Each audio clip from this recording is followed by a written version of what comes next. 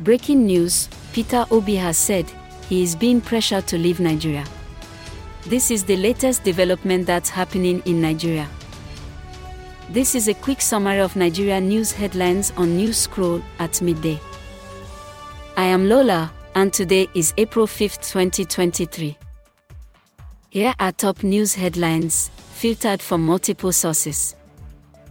The CBN may have slightly adjusted the official exchange rate of the naira against the United States dollar. Report by Legit NG. Number 2. Peter Obi has said he is being pressured to leave Nigeria, with all the attacks against his person emanating from different quarters. Report by Punch newspaper.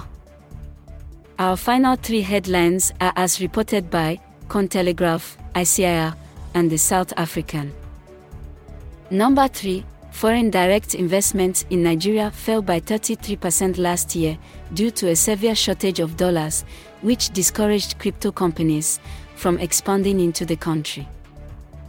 4. The federal government has secured $800 million from the World Bank as part of its post-subsidy palliative plans.